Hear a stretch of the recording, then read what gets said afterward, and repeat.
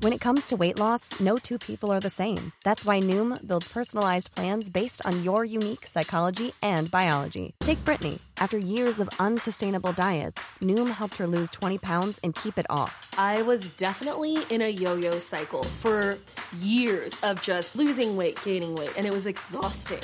And Stephanie. She's a former D1 athlete who knew she couldn't outtrain her diet, and she lost 38 pounds. My relationship to food before Noom was never consistent. And Evan, he can't stand salads, but he still lost 50 pounds with Noom. I never really was a salad guy. That's just not who I am. Even through the pickiness, Noom taught me that building better habits builds a healthier lifestyle. I'm not doing this to get to a number. I'm doing this to feel better. Get your personalized plan today at Noom.com. Real Noom users compensated to provide their story. In 4 weeks, the typical Noom user can expect to lose 1 to 2 pounds per week. Individual results may vary.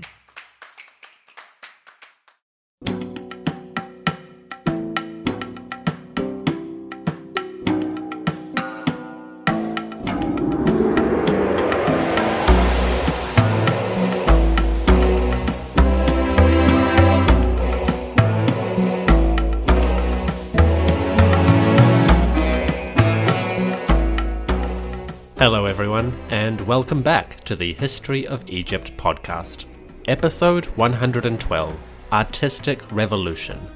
Today, we explore a strange phenomenon as Amenhotep IV, aka Akhenaten, upends centuries of tradition to explore a bizarre new style of visual expression.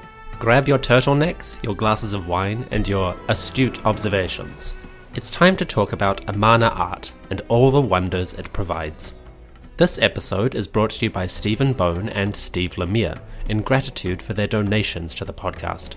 Stephen, Steve, thank you kindly. Your generosity is most appreciated and you help keep the show running. Offerings will be made to Aten so that his blessings may shine down upon you and your household. Also, thank you to Paige and Sandra who became patrons of the podcast. Paige, Sandra, you are too generous. May the Aten hold life and power to your mouth so that you may breathe deeply of his gifts. To everyone listening, thank you for joining me. I hope you enjoy the show. Oh, and I do recommend visiting the podcast website for this episode, where you'll find images relating to the discussion. Since we're talking about art and visuals, it's probably going to help to have some pictures.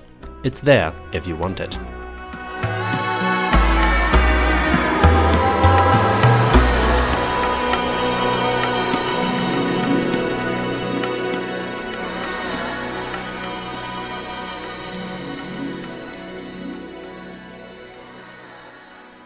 The year was 1925. In Italy, Mussolini was beginning his dictatorship. The US saw the first publication of The New Yorker magazine. And in Germany, the Bauhaus School of Art was relocating from its original home in Weimar to the city of Dessau. There, founder Walter Gropius had designed a new building, a bold place from which to spread the artistic movement.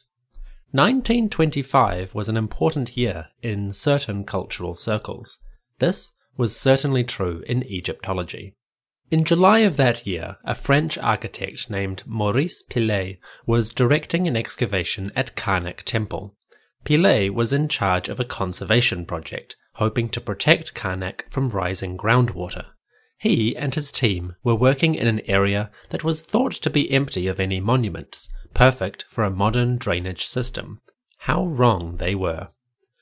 Early in the month, Pillet's workers stumbled upon the head, shoulders, and torso of a statue. It was huge, about 6 meters or 20 feet tall in its original state, and it depicted the pharaoh Amenhotep IV, more commonly known as Akhenaten. With his crown, headdress, and cartouches, not to mention his distinct visage, the king was instantly recognizable. The statue was not alone. Further excavations revealed more than 30 colossi of the king, originally set up in a temple complex at Karnak. Many of them were fragmented, broken into pieces, and cast down by the ancients. Buried and forgotten, these statues had survived in this empty patch of ground. Now, they returned to the light. The discovery was certainly an important one. It gave Egyptologists a whole new corpus of material from which they could study this king and come to grips with his mysterious, baffling story. 40 years later, other excavations expanded that corpus when they unearthed thousands upon thousands of blocks. Decorated sandstone bricks came to light in the ruins of Karnak and Luxor temples. These bricks showed traces of Amenhotep IV's remarkable monuments that had once graced the sanctuaries of Thebes. Once again, the king's body of work became ever clearer, better attested, and over decades of research, scholars were able to examine this body of work and come to some interesting conclusions. Today, Amarna art, as it is now known, is one of the most distinctive corpuses in Egyptian history. Chances are you've seen the strange face of Amenhotep IV, aka Akhenaten, with its heavy, narrow eyes, long pointed chin, and full, pouty lips.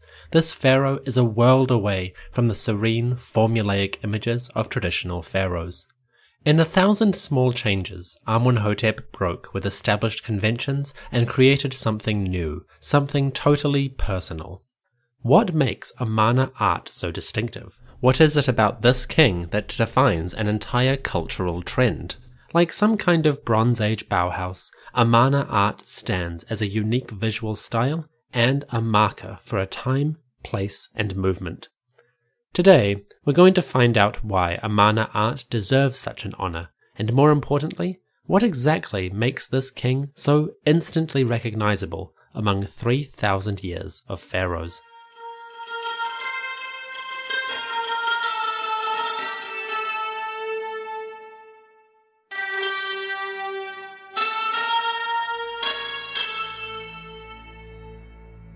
The year was 1359 BCE, regnal year 4 under the majesty of Nefer-Keperu-Re Wa-Enre, Imen-Hetep Necher-Heke-Waset. Amenhotep IV, the god who rules in Thebes, was in an interesting place creatively. After a slow start, Pharaoh was now following his unique path confidently and brazenly. His policies were bold and, depending on your perspective, they were either innovative or radical. Maybe both. Either way, it wasn't long before the king's strange ideas started to manifest in the artistic culture of Egypt. At the start of his reign, Amenhotep had used art in a fairly standard manner.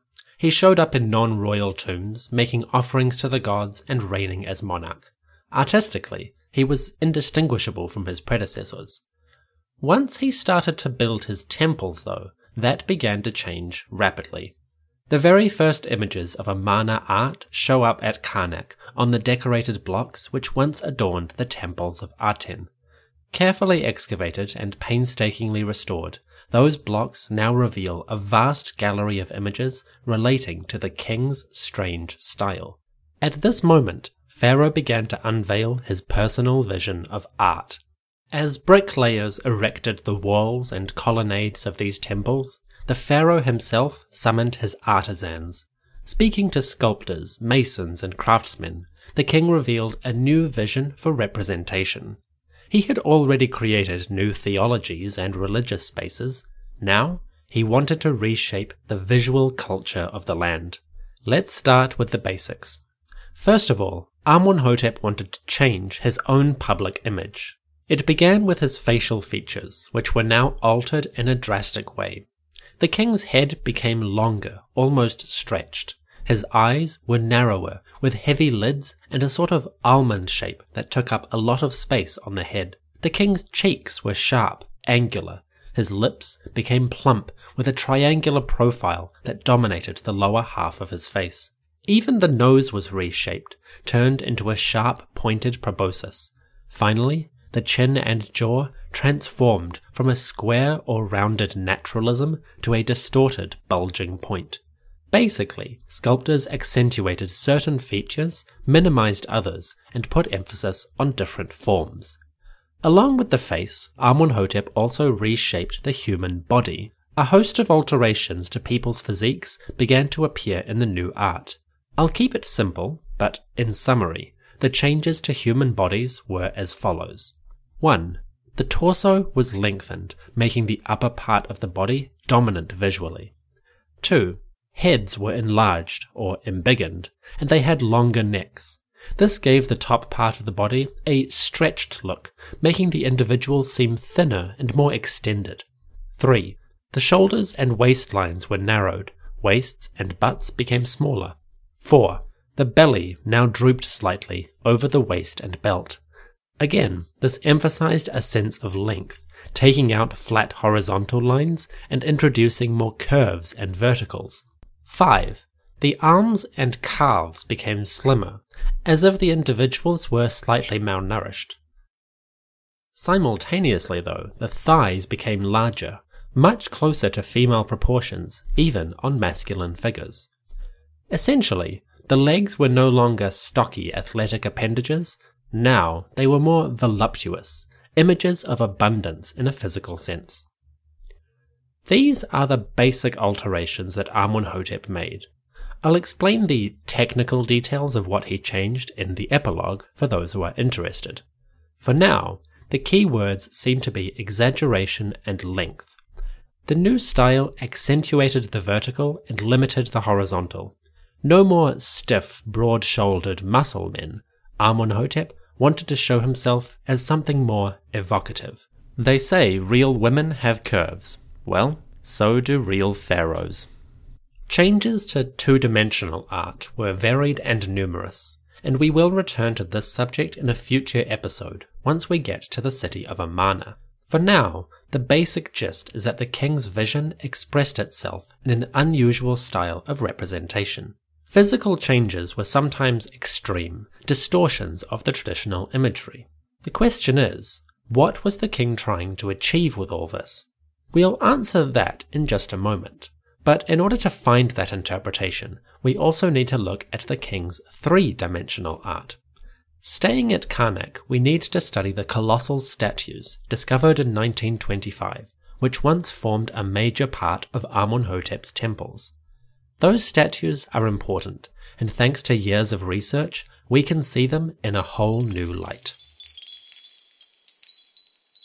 The grand statues of Amenhotep IV, commonly referred to as the Akhenaten Colossi, were erected at Karnak in the temple called Gemet Pa Aten, or that which the Aten has found.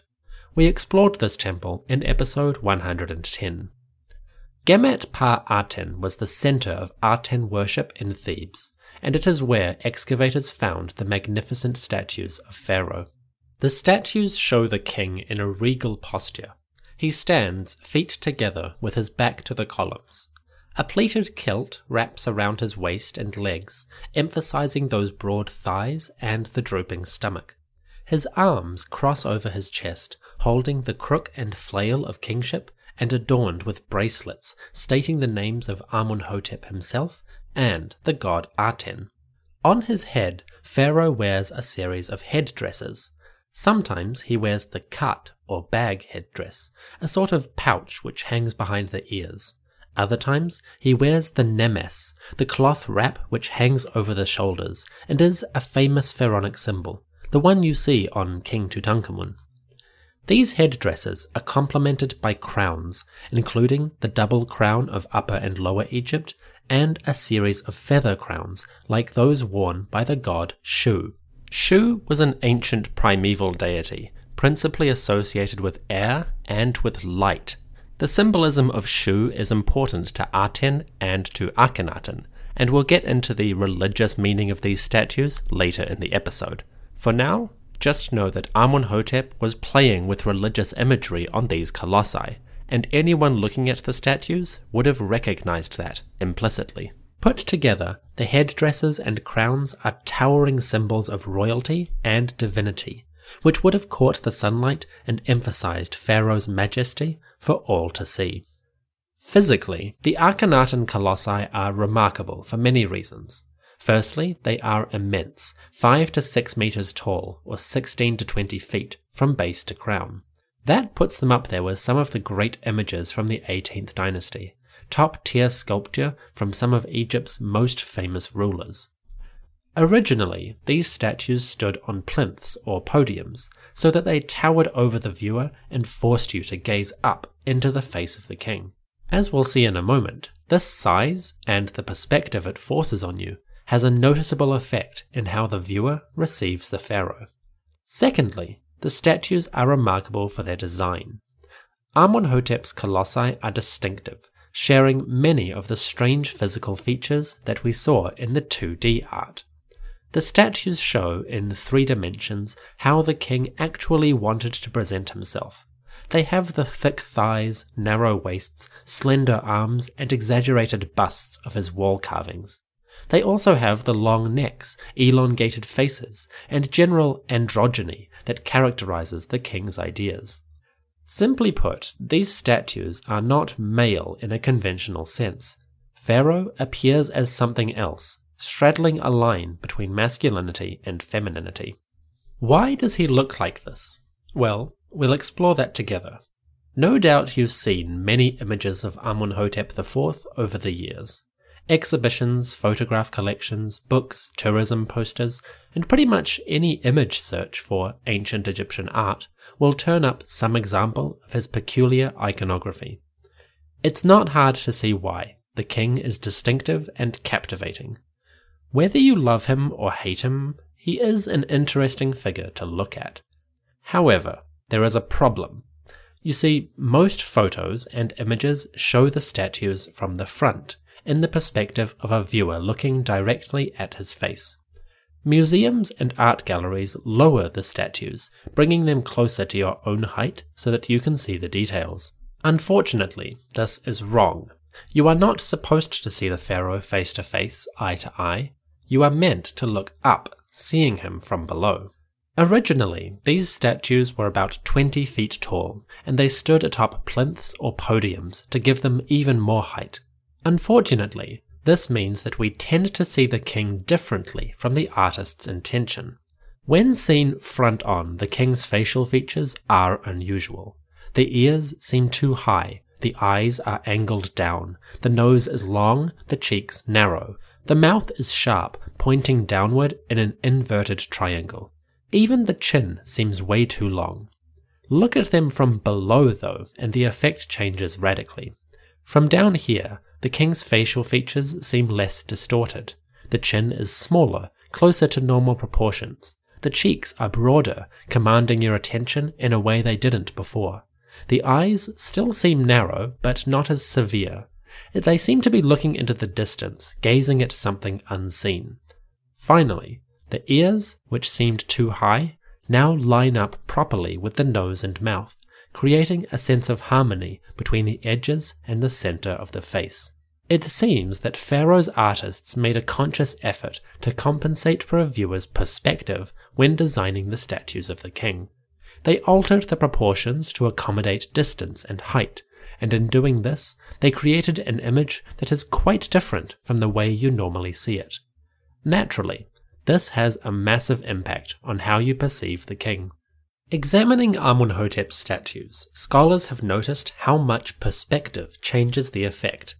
Nicholas Reeves, for instance, observed how, quote, "When seen from below, the peculiar distortion of the king's face is far less apparent. Instead, the impression is one of unadulterated power." Another scholar, Lysa Manish, noted how, quote, "Far from being a haggard, elongated face, it becomes full and well-proportioned, with an almost benevolent smile." End quote. In other words, viewed from the proper height, Amenhotep doesn't seem like an absurd caricature. Instead, he looks more like a ruler, distant but self-assured, commanding in a uniquely royal manner. Once we take a step back and see the colossi from the right perspective, the king's overall appearance is changed in subtle but powerful ways. Instead of a strange, out-of-sorts face, we now see something broad, calm, and altogether powerful. Instead of severity, we see confidence. Instead of darkness, we see contemplation, a divine being gazing into eternity. As you can imagine, different people have spilled a lot of ink over the years trying to understand Amenhotep IV's art. Ever since the king was rediscovered in the 1800s, scholars of all sorts, from Egyptologists to art historians, medical professionals, and even psychologists, have attacked the mystery in different ways. The results are pretty varied, some quite reasonable, others quite outlandish. But people continue working on it, and it's possible that we're getting closer to the truth. Seeing Amenhotep's statues for the first time, with even a basic understanding of Egyptian art, it's hard to avoid the conclusion that they are weird. For a long time, scholars were confused by the style and depictions, and many people assumed that these bizarre appearances were a literal image of what the king looked like. Decades of viewers, from art historians to Egyptologists, have tried to deconstruct the statues as if they were photographs of the king, capturing his real appearance. As you can imagine, that faulty assumption led to all kinds of theories. In earlier times, Pharaoh's strange physique was thought to represent a physical deformity, perhaps a genetic disorder. In this idea, the art of Amenhotep was not an idealized image, but more of a portrait, an attempt to capture the reality of the individual. This theory doesn't carry much weight today, not because it's flawed, but because proving it would require us to have the mummy of the king so that we could make comparisons. To date, that mummy has not been satisfactorily identified, and the one potential body shows none of the physical characteristics we might expect. The second interpretation focuses on the symbolism encoded in these statues.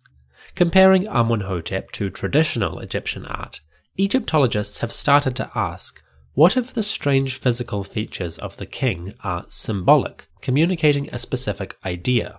Once that question came up, the answers seemed easier to grasp. Amenhotep IV used androgynous, even feminine imagery. That much is clear. Looking back at earlier periods, though, examples of this androgyny are more common than you might expect. Certain gods, for example, show similarities with the statues and carvings of the king. One god, Hapi, really stands out. Hapi, lord of the Nile and master of growth, often appears in art with some of the same physical characteristics that we see on Amenhotep IV. For example, Hapi has the heavy breasts, thick thighs, and extended belly we see on the king. These features are not exactly the same, Pharaoh clearly adapted them, but they are noticeably similar to his art, and they hint at a possible relationship between the god and man. We can also see similarities between the colossi and the traditional images of Osiris, king of the underworld and lord of agriculture. The statues tend to show Amenhotep standing feet together with his arms crossed over his chest. In his hands, the flail and crook, or heka, meaning ruler, are the scepters of his power. This is the same posture we conventionally see for the Lord of the Dead. Osiris carries those implements and stands in that fashion. We've seen earlier pharaohs use the same pose in their own art. In the temple of Deir al-Bahari, Queen Hatshepsut erected massive statues of herself in the costume and pose of Osiris. Interestingly, the statues of Hatshepsut are very similar to those of Amenhotep. She appears wearing the double crown and false beard, and she holds the crook and flail over her chest. The statues have the same posture, feet together, up against square pillars. The only difference is that Hatshepsut's images wear a white robe or shroud wrapped tightly around the body. Amenhotep discarded that, but everything else is essentially the same. These similarities might hint at the king's motivations. It's possible that Amenhotep IV was borrowing iconography from different gods, Osiris for the posture and design of the statues, Hapi for the body shape and features. When you look at the colossi of Amenhotep IV and try to see what is similar to Egyptian art rather than what is different, you do start to notice parallels between what he did and what pharaohs before had tried to achieve. Was the king appropriating divine imagery to express his unique vision? Quite possibly. The only question is, what is this vision that he was communicating? You may have noticed that Osiris and Hapi are both gods of fertility. Hapi, the Nile, watered the farmland. Osiris, the deceased, helped the crops to grow. Both deities have a profound connection to the natural world, and the prosperity of Egypt depended on their divine grace. It's possible that Amenhotep IV's statues are designed to make the king the focus of Egypt's fertility cults. His androgyny, a mix of the masculine and feminine, may communicate the idea that Pharaoh, the divine ruler, was the true cause of Egypt's fertility. The Egyptians didn't equate fertility with femininity in a way that other cultures have. Some of the most fertile gods of all are beings like Hapi or Osiris, masculine deities with very distinct iconography. Heck, even the original creator, Atum-Re himself, had brought the universe into being through a male reproductive act. It's possible that Amenhotep IV, for all his difference, was borrowing something quite well understood in order to create his royal image. Taking the posture and icons of two powerful gods, Pharaoh may have been placing himself at the center of the natural world. The king's physical features, exaggerated and unusual, might convey an idea that Pharaoh was something more than ordinary, something not quite human but divine. Perhaps Amenhotep was borrowing from older symbols in order to express something new. In this interpretation, the king decided to abandon stale conventional art in order to take imagery to strange new places. His message was quite similar. With their unusual features, Amenhotep's statues and his art generally were markers of the king's special status. They communicated something to the viewer. The king wasn't a man, he was a god on earth, and gods did not look like humans. To the ancients, such messages may have been self-evident, expressions of an idea that was well understood. From the perspective of a mortal looking up into his face, Amenhotep may have truly seemed like the Necher-Heka-Waset, the god who rules in Thebes.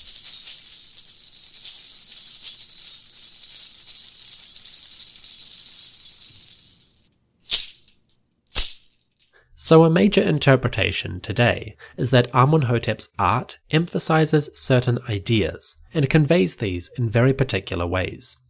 Of course, many people have their pet theories, and I don't expect we'll have a full consensus anytime soon. But in academic circles, some Egyptologists see the art of this king as less of a grotesque photograph and more like religious propaganda.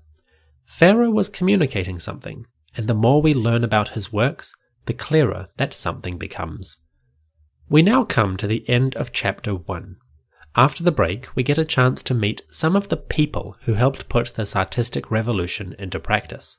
Pharaoh could decree all the changes he wanted, but it was still down to artists to make that happen. In Chapter 2, we meet a man who worked for the pharaoh and may have been taught by him directly. Also, we see one of the first places where Amarna art made the abrupt shift from royal to private use. That is Chapter 2, after the break. See you in a moment.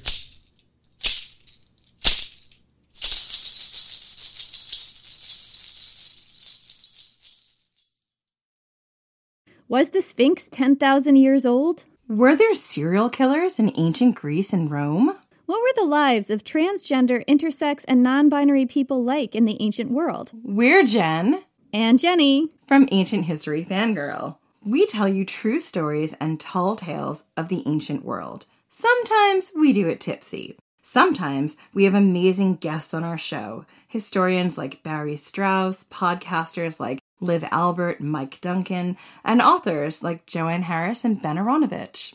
We take you to the top of Hadrian's Wall to watch the Roman Empire fall at the end of the world. We walk the catacombs beneath the temple of the feathered serpent under Teotihuacan.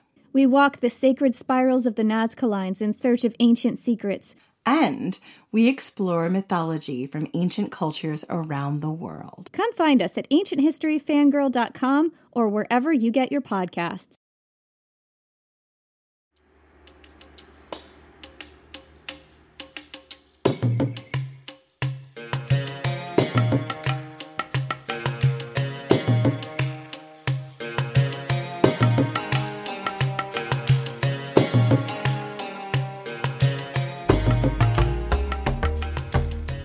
The art of Amunhotep IV, Akhenaten, is a fascinating display of innovation or radicalism expressed by a unique individual. And for most people, that's all it is, a royal initiative worthy of curiosity. But to fully understand the movement, we do have to look outside the pharaoh's mind. To get a handle on these changes, we need to look at some of these smaller stories, which made up 99% of ancient Egyptian life. Interestingly, once the new artistic style became popular, extending beyond the king and his family, the changes could be quite abrupt. We see this clearly in a tomb west of Thebes, where a member of Pharaoh's court commissioned a burial chamber for himself. Within that sepulchre, a remarkable moment was captured in stone. Cross the river Nile near Karnak Temple and head towards the cliffs. You will soon come to the foothills of western Thebes. Here, hundreds of tombs hold the secret burials of courtiers, nobles, officials, and their families. This vast necropolis, with many different areas and suburbs, contains some of Thebes' most prominent individuals. It is here that you'll find the tomb of a man named Ra-Moza. Ra-Moza, or Born of Re, was a high official under Amunhotep IV and his father Amunhotep III. Ra-Moza was one of Egypt's viziers, the Chatti, of which there were two, one for the north, one for the south. We'll explore his job in a future episode when we talk about the government. For now, it's enough to know that Ra-Moza was politically powerful, quite wealthy, and served closely with the king himself. We see that quite clearly in his tomb. Ra-Moza's tomb is fascinating for two reasons. First of all, it's huge, a massive space, well beyond the ordinary burial hall. Secondly, it has a wonderful array of art, including a surprising set of scenes which show the transition from traditional style to Amarna style in quite a radical fashion. If you go to Ra-Moza's tomb today, you pass through a small doorway and enter an enormous hall of columns. The space is a huge rectangle stretching away to left and right. On the far left, a long scene shows a funeral procession in which women tear their clothes and throw sand over their hair. Quite a famous painting, which you'll probably recognize. On other walls, we see Ra-Moza and his wife, Merit Ptah, sitting before offering tables along with their family, parents, siblings, etc. They are dressed like wealthy Egyptians of the day, long braided wigs, full-body dresses and robes, bracelets and headbands for adornment.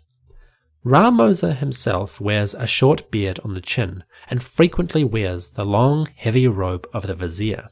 His face is calm, smiling. His nose has a small bump at the end, just like the king Amunhotep III, whom he served. For all intents and purposes, it is a conventional tomb of a wealthy official. On one doorway, though, the door leading to the burial chamber, we encounter an interesting phenomenon. This door is flanked by two scenes, each showing the pharaoh Amunhotep IV in a moment of royal appearance. The artwork, though, differs radically between the two sides. On the left, we see Amunhotep IV in the conventional style of Egyptian art. He is seated under a canopy with the goddess Ma'at behind him. Pharaoh looks traditional, just like his father. If you didn't know any better, you wouldn't think there was anything unusual about this man. On the right-hand side of the door, though, the situation is radically different. Here, we see Amunhotep IV and Queen Nefertiti in the act of rewarding the tomb owner. They stand at a window in the wall of the palace, and they pass golden collars down to Ra-Moza. Servants place these collars on his shoulders and arms. The vizier raises his arms in praise, or hesi, for the great king.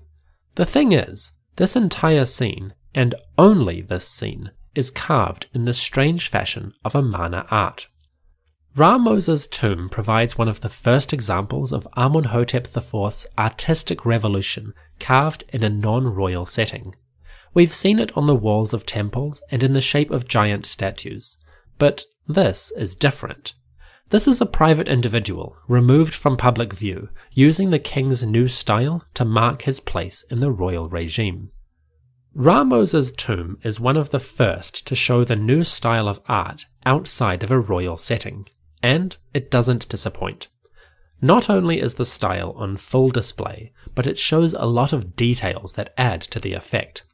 For example, we see Amenhotep and Nefertiti beneath the life-giving rays of the Aten, who shines down and holds the symbols of Ankh, life, and Was, dominion, to the couple. Their bodies are long and lanky, heads pointed and angular. They wear translucent robes, revealing the narrow waists and wide hips, which Amenhotep, in his religiously androgynous symbolism, liked to use. Ramosa himself also looks quite different. Instead of his braided wig, he wears a skull cap like a priest. His facial profile has changed as well.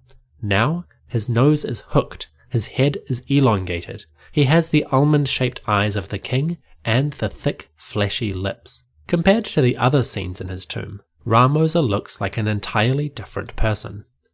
Behind the vizier, ranks of officials and courtiers bow to pharaoh and queen. They raise their arms in praise, congratulating Ramosa on his happy day and acknowledging his immense social status. We also see a group of foreigners, probably Syrians, raising their arms in praise of the vizier.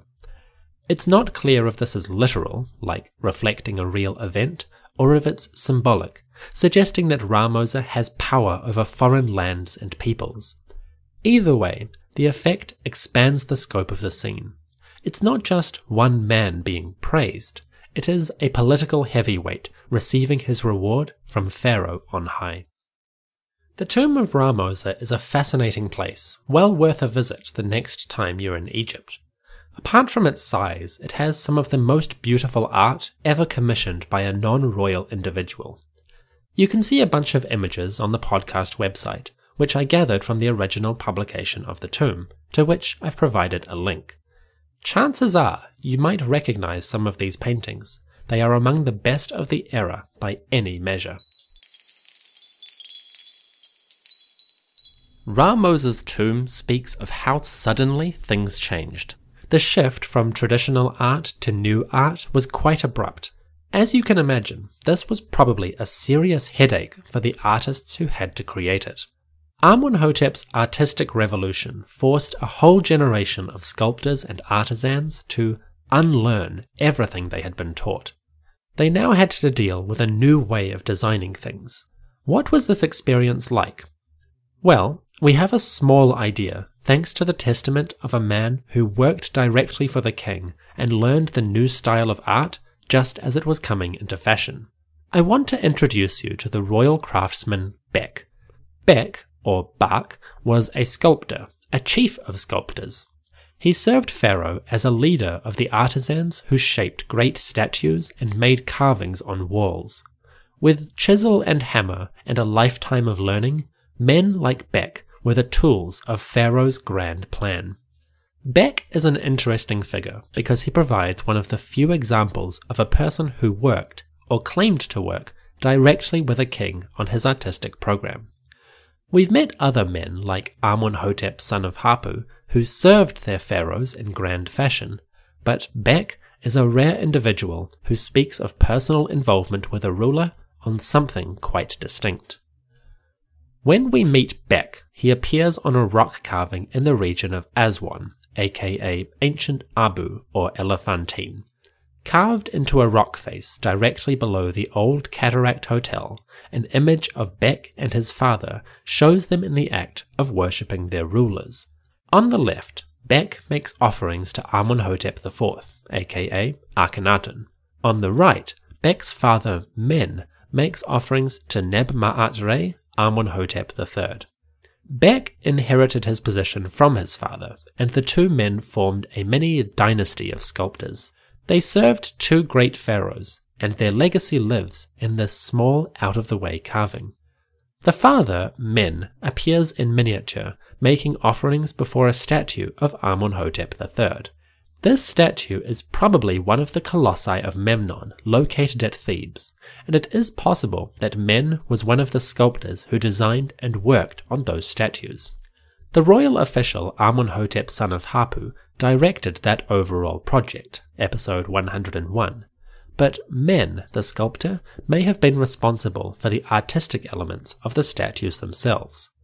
If so, men's work endures 3,400 years later in the colossi that remain west of the Nile.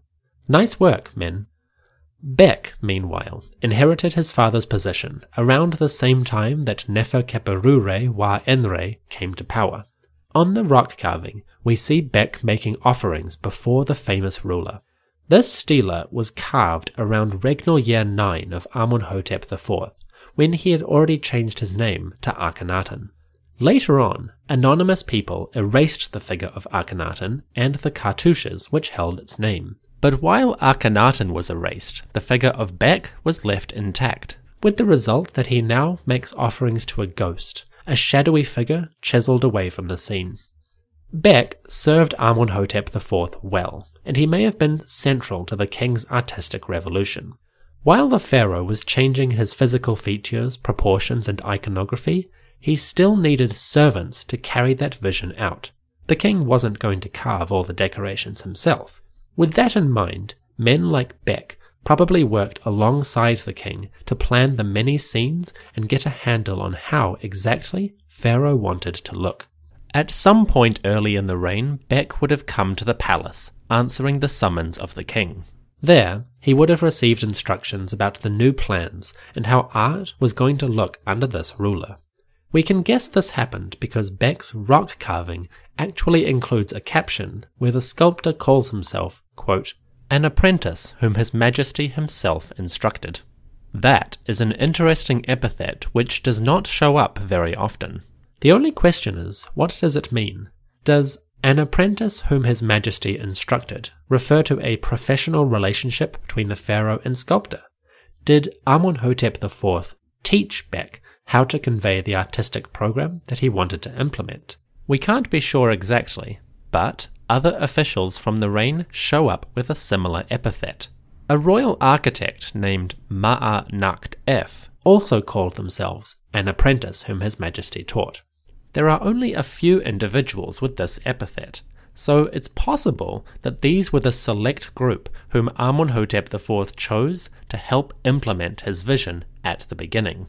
So it's definitely possible that Bek and men like him were the first wave of servants to work on this pharaoh's grand but strange design.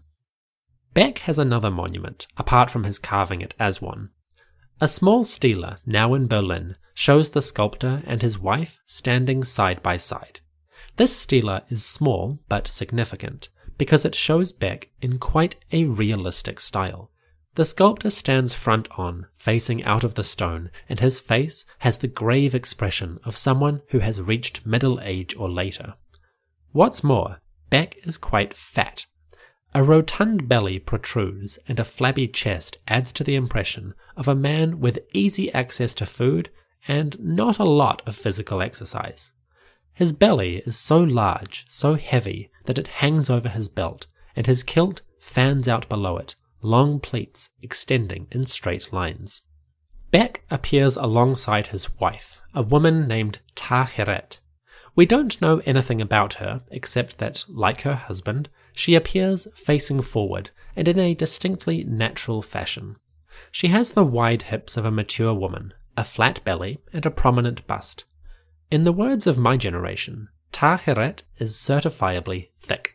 Her hair is huge, possibly full of secrets, but definitely a pseudo-royal style. The hair, or wig, falls forward over her collarbone, resting on the top of her breasts. It is so thick and lustrous that it covers her shoulders entirely. Her face peeks out of this mass, a round but pleasant visage. This wig is quite similar to the sort that we see on Queen T and Ramesside queens later on. It's possible that this was a particular fashion of the day, and Ta-Heret was imitating the royal women in order to seem like a more prestigious lady. Unfortunately, the paint on this stela is all lost, so the details of Ta-Heret and Bek's appearance are gone. But they seem pleasant, a mature couple with dignified bearing, gazing at us from ancient history.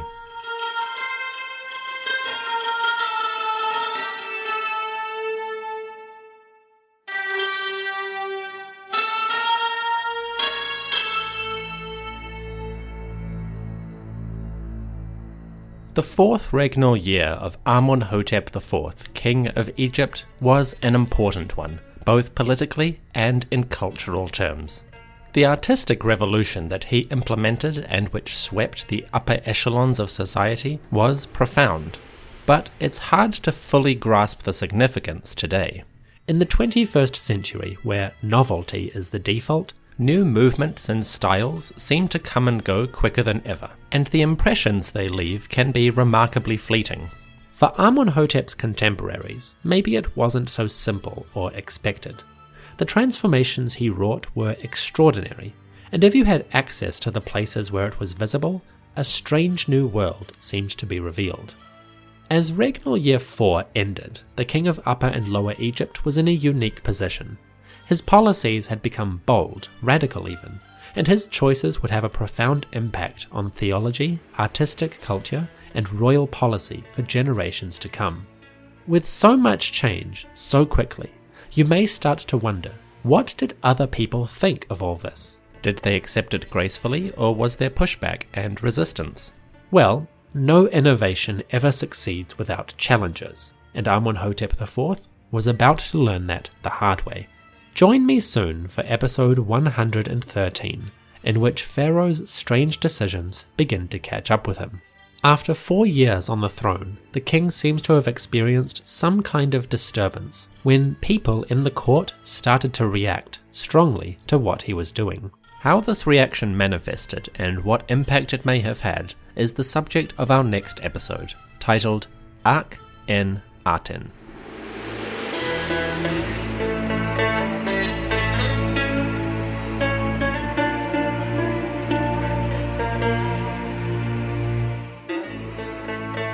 Thank you for listening to the History of Egypt podcast.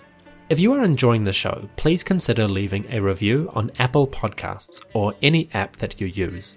Reviews help other people find the show and also decide whether they want to listen. If you've already reviewed the podcast, many thanks. If not, consider helping us out. Thank you.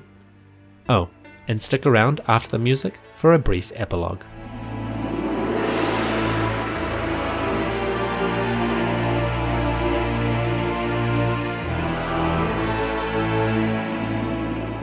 When Amenhotep IV decided to change the visual language of royal art and propaganda, he was embarking on an incredibly complicated process.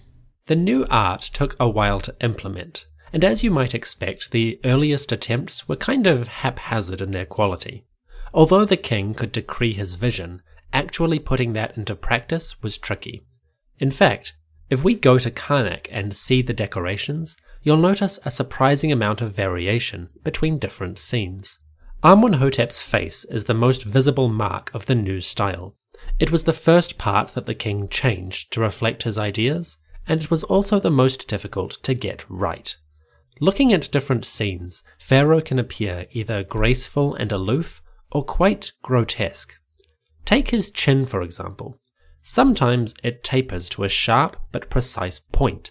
Other times, it is a bulbous lump at the end of his jaw. His cheeks can appear emaciated, his limbs slender to the point of lanky. His eyes can be dark and enigmatic, or hollow and sinister. His mouth can appear sensuous, even cruel, depending on the perspective. All of these features change from scene to scene. It seems that different sculptors had different interpretations of the royal command, or some of them had a better grasp of the concept than others. Whatever the cause, the variation between Amenhotep's facial features is startling, and it makes the king and his ideas quite hard to pin down. We should feel some empathy for those men, and they probably were men, who were tasked with creating the pharaoh's new vision. They had been educated in a very specific visual language, one that had lasted for centuries and had served every king of Egypt since the days of Narmer. Now, they were being asked to change every aspect of what they had learned thus far. For those of you who are interested, this epilogue includes a brief rundown of exactly what it was that Amenhotep changed, which makes his art so distinctive. We've run through the basics. Now, let's get into the details. To the casual viewer, Amarna art is recognizably Egyptian, and it seems to draw from an established tradition. But looking at scenes from this king, and even some of his successors, you do feel that things are just a little bit off in certain hard-to-define ways. There is a reason for this, and it has to do with geometry. The ancient Egyptians constructed their art according to rules, strict guidelines for representation. Human bodies were designed according to certain principles. These helped determine the height, size, and shape of each character. To make their figures accurate, the artists used a grid system to plan and arrange their scenes. This grid had a certain number of squares, a certain unchanging number, and the craftsmen used those squares to determine where each body part should go. For example, the knees would tend to appear in square 6, exactly 1/3 of the way between the feet and the forehead. This grid system had two great advantages. Firstly, it helped artists depict people with the right proportions. They could draft a new figure quickly and with confidence. Secondly, it helped the artists create humans consistently, replicating figures across a range of sizes and settings. If you needed one tall human, say a pharaoh or tomb owner, and 10 small ones, like servants, you could just do it. A few tweaks to the grid, and you were able to adapt them. This grid system is part of what makes Egyptian art so distinctive but also consistent across time. The same pattern, used repeatedly, helped to shape their visual culture. It had served the people for centuries, but now the king was changing it. Traditionally, the grid had 18 squares from feet to forehead. 18 squares, sole to hairline, provided the basic template for human bodies, whatever their context. But Amenhotep changed this, creating a new grid system for use in royal artwork. The old 18 squares were abandoned. In their place, artists would now use a system of 20 squares. This may not sound like a big deal, but it changed the style and proportion of human bodies in some fundamental ways. Take the knees, for example. Conventionally, the knees were in square 6, and in an 18-square grid, this was exactly 1/3 of the way up the body. In the Amarna style, the knees remained at square 6, but now there were an extra 2 squares above them. This made the lower half of the body appear shorter than it had done before. Even though the feet to knees were exactly the same height as normal, they occupied less space as part of the overall figure. Because of this, the human form now seemed stretched, limbs slightly longer than normal. The neck in particular was extended, giving the fingers a slightly spindly appearance. A lot of the strangeness of Amenhotep's art is down to this change in what we call the canon of proportions. So Amenhotep's art is not distinctive just for its subject matter, although that is certainly unusual, but because of a subtle geometric change to how he was representing people. This is what gives the human body its very unusual appearance in this period. It's one of the things that makes it so distinctive, and also makes your brain think that something is not quite right with how the form is shaped. Like most things in the universe, art is built on subtle mathematical principles. Changing those principles can have profound impacts on how a person receives a visual message. We know the ancient Egyptians liked symmetry, but they also liked harmonious relationships between objects and figures. When Amenhotep IV changed the mathematical foundations of art, he forced royal sculptors to rethink some of their most treasured skills. It's hard to know how they responded to this at first, but when we get to the city of Amarna, we will start to see those artists taking advantage of new creative freedoms. Egyptian art was on the verge of a mini renaissance. In the next few years, sculptors and artisans were going to create some of the most famous masterpieces in artistic history.